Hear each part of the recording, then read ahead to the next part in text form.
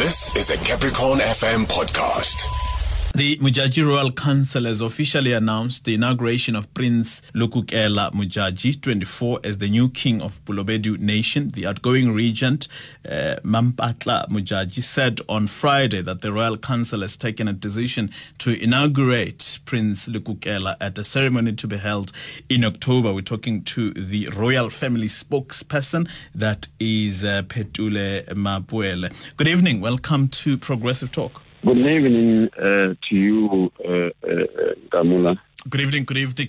Well, talk to us about the decision that was taken by the royal family.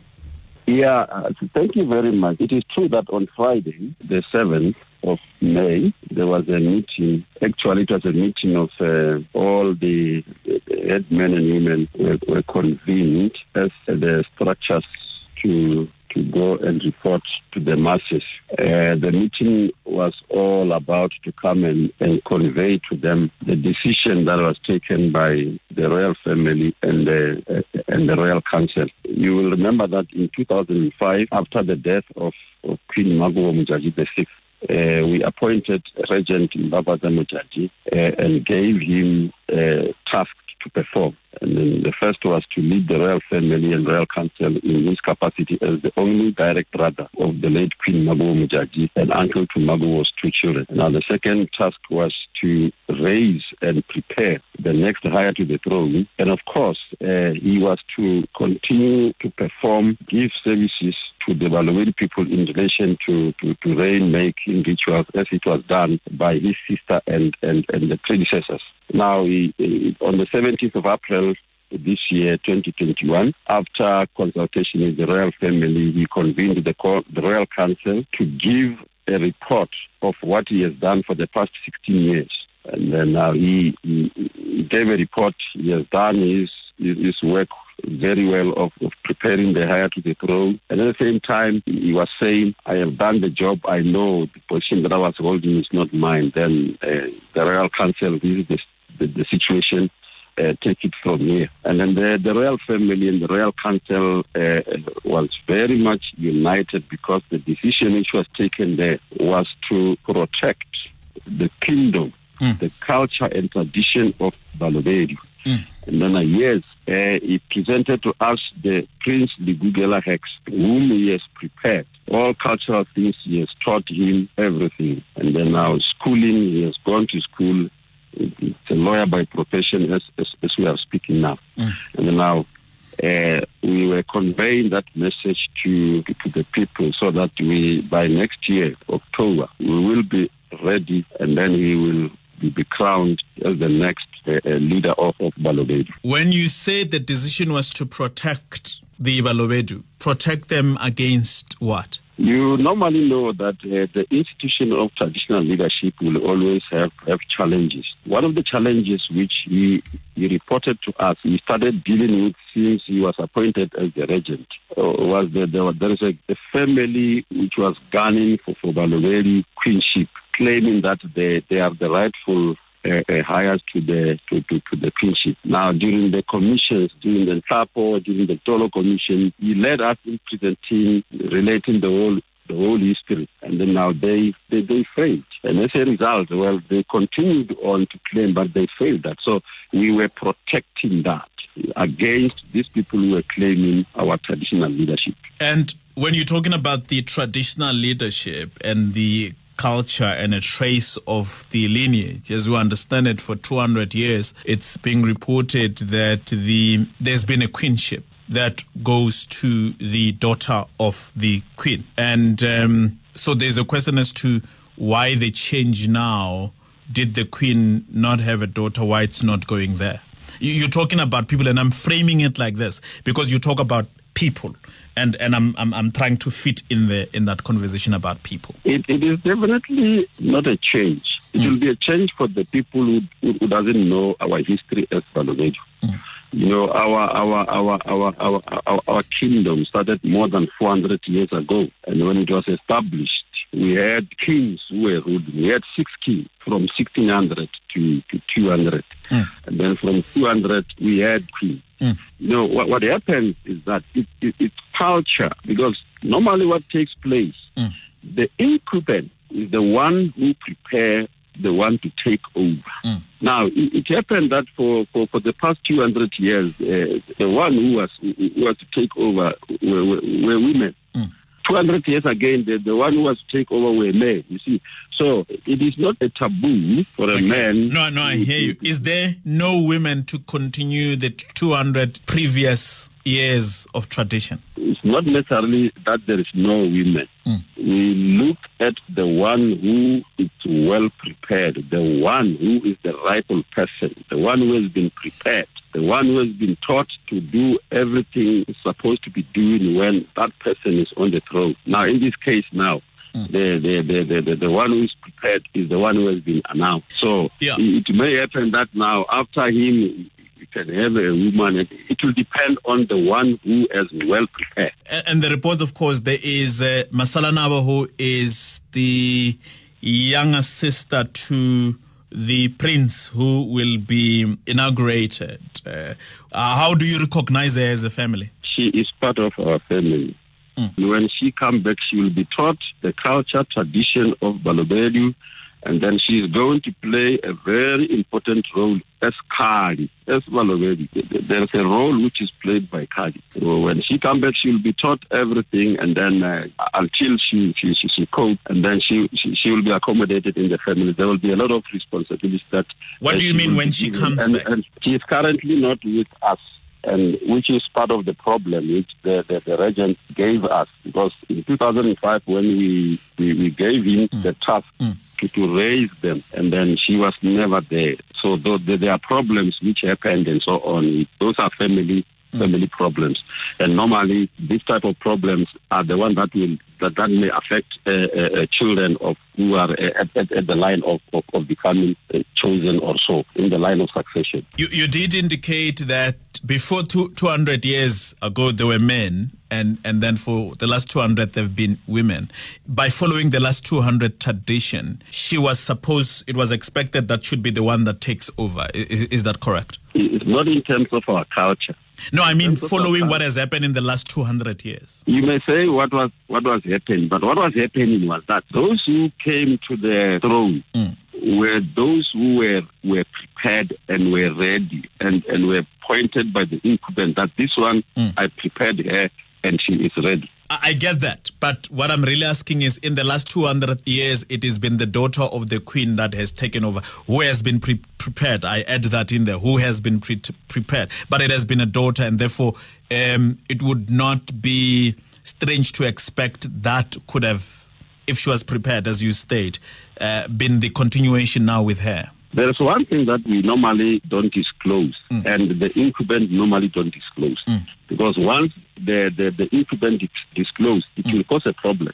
You know, when I'm preparing someone to come and take over, we don't disclose that particular person. And you know, this succession is always very divine, because even previously, you know, we will always know these are the children at the royal family.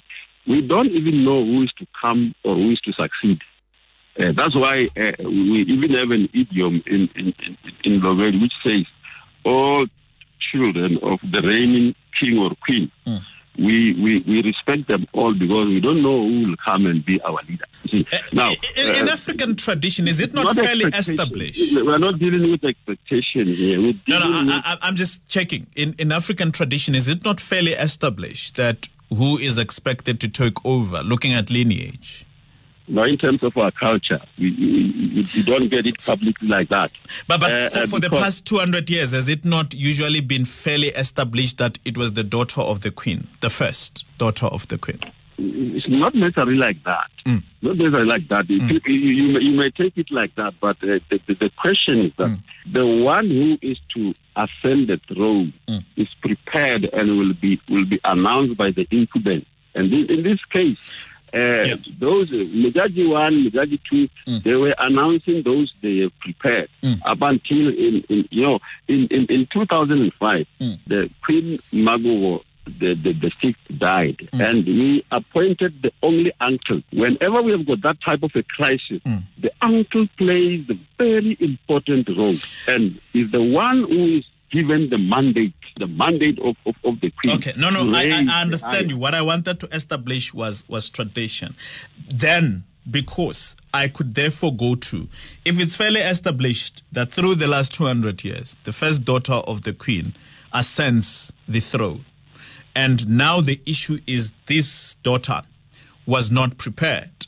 There was a regent who was standing in to, as I understand it, to prepare. Why was she not prepared? He's not the firstborn. Okay. Not the firstborn. Not the firstborn. I acknowledge that. No, that's fine. That's factual. He doesn't qualify. He doesn't qualify in terms of our culture and tradition, because we have given the uncle the task to prepare them. Yeah. And now, when he was preparing and the like and so on, he don't qualify. And so the uncle could not prepare her because she doesn't qualify. So you're saying the uncle could not prepare her because she does not qualify? I'm saying they were under the custody of the uncle. And the uncle was preparing the children of the Queen. And then when he was preparing them, the one who qualifies is the one that the uncle has presented to us. Okay. According to traditional and cultural preparations and the norms there? Yes. He was prepared according to the cultural tradition and the norms. Okay. Remember, it is not a taboo for a man to ascend the throne. Like it happened. We had kings, we had queens. And the kings were controlling reign as the queens were controlling. That's why for the past 16 years, the regent, who is a maid, he has been controlling everything. He has been performing ritual. And that's how he taught the incumbent at the moment. Okay. All right. Thank you very much. Appreciate your time. Thank you very much. Let's speak to a historian. He's a history lecturer at the University of Limpopo. That is Professor Sekgothe Mokgoatsana. Prof, good evening. Welcome to Progressive Talk. Good evening, Tobela.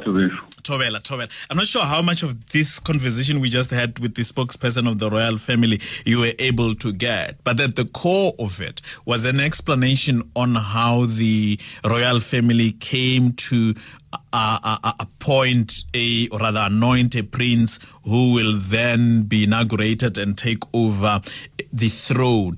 And what we want to ask is, in terms of history, as you know, how has this over time been done? In terms of internal practices, they know better what they have always done. But the truth of the matter is the Balobedu always had a queendom, not a kingdom. And the idea of a kingdom is a new phenomenon that is likely to rise, and it pitches itself against the rights of women as well. Traditionally, the Balobedu have always had women wielding power in the royal house. And where there have been exceptions, they are treated as exceptions, and they always returned to the norm, which is the rule that women will have to take over. And even after the death of Makubo, they understood that a person who has been appointed is appointed as a regent. And as such, they had not appointed somebody who is male to take over, but to act as a regent. And as of now, we have been informed over the decade that there was a child who is prepared to take over. And if that child is prepared to take over, is entitled to that throne. Why does it happen today that all of a sudden we have this change of heart? What has happened? What are the issues that are surrounding this change of heart? Because why did it not happen last year, 10 years or 10 years ago? There should be something brewing within the royal family. And I think they know better. Why are they doing this? And they will probably have factions. I'm not certain about this, but there should be a faction that is pushing for the male line. But the male line, it's not a norm amongst the Balobedu. Well, just to go back into this, and maybe it's a historical fact that we will learn a lot from and get right, because the other contention is before 200 years ago, before it became a queenship, it was a kingship. And then 200 years ago, it started the queenship, and until now. What do you know about that in terms of how history is recorded? But my question is, why do we have to invoke more than 200 years ago? Why don't you look at the last 100 years? Last 200 years, and then all of a sudden, what is this big event, big phenomenon that has happened in their lives that they want to return? They should have very good reasons why they want to return to a period more than 200 years ago. Why are they breaking the line? What are the reasons? And therefore, as of now, I don't find very good reasons. There could be hostility within the royal house. Yes, royal houses are full of hostility, and the networks, marriage networks, also complicated. And what needs to be understood is the challenges that they've been facing in the last decade.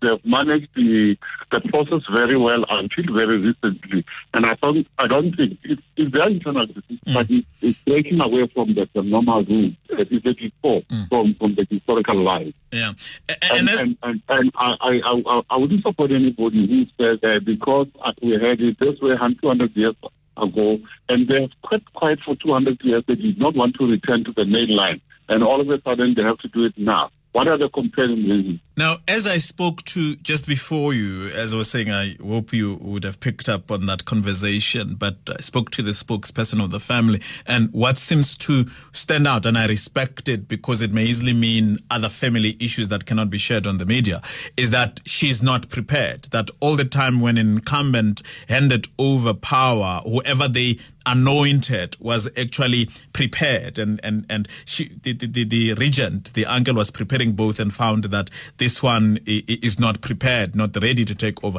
What does that mean for you? Yeah, my question is, who must take the penalty for not having been prepared? Is it the child, the regent, is it the incumbent or the rightful to the throne who has to push to be prepared, or is it the uncle who has got the power to prepare the child? And you can see the fault lies with the uncle who has not done what was supposed to be done.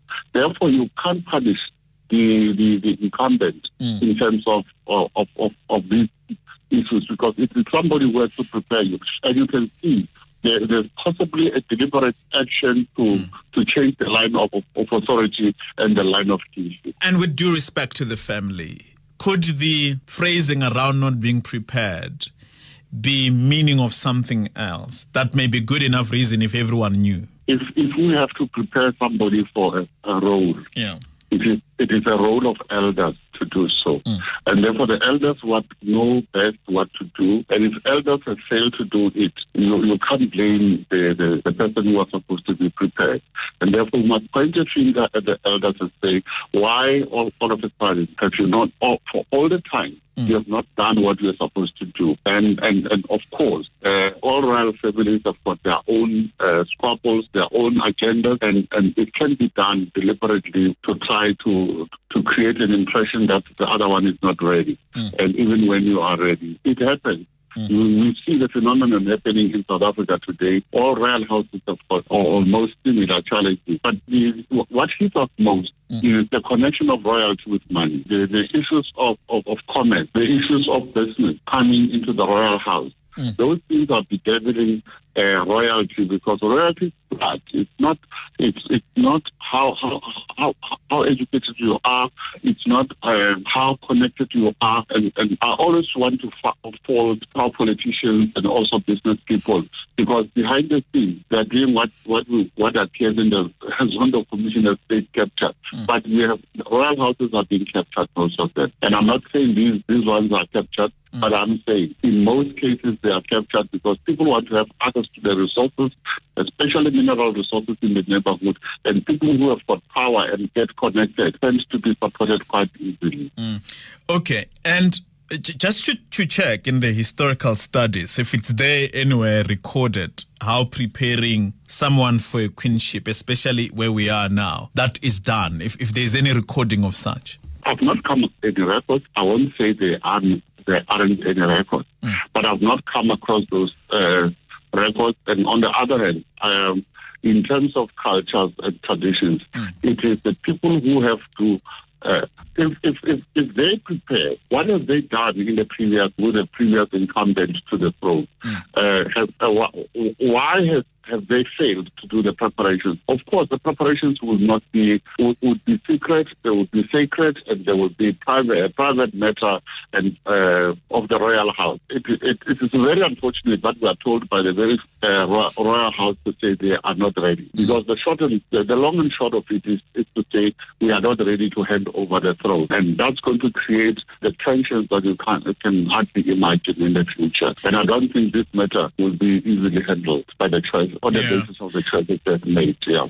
I was going to ask you what potential ramifications may follow from this decision. They will possibly have divisions in the House, and that also has got impact on history. It's a damage and a dent on the queenship, and even on their right, on the struggle for their language rights, because it is in the unity that we build a nation. And even if we've got reasons why certain things are due to us, you'll likely lose certain rights because you're not united and you're not fighting for the same cause. The Balobedu people duly have to maintain the history that they've got, and they've got quite a rich history that we are very proud of, and they're also struggling to have their language recognized. And that, I'm telling you, it's going to take millions and millions of years as long as that's divided. All right. Thank you very much, Prof. Appreciate your time. That was a Capricorn FM podcast. For more podcasts, visit capricornfm.co.za.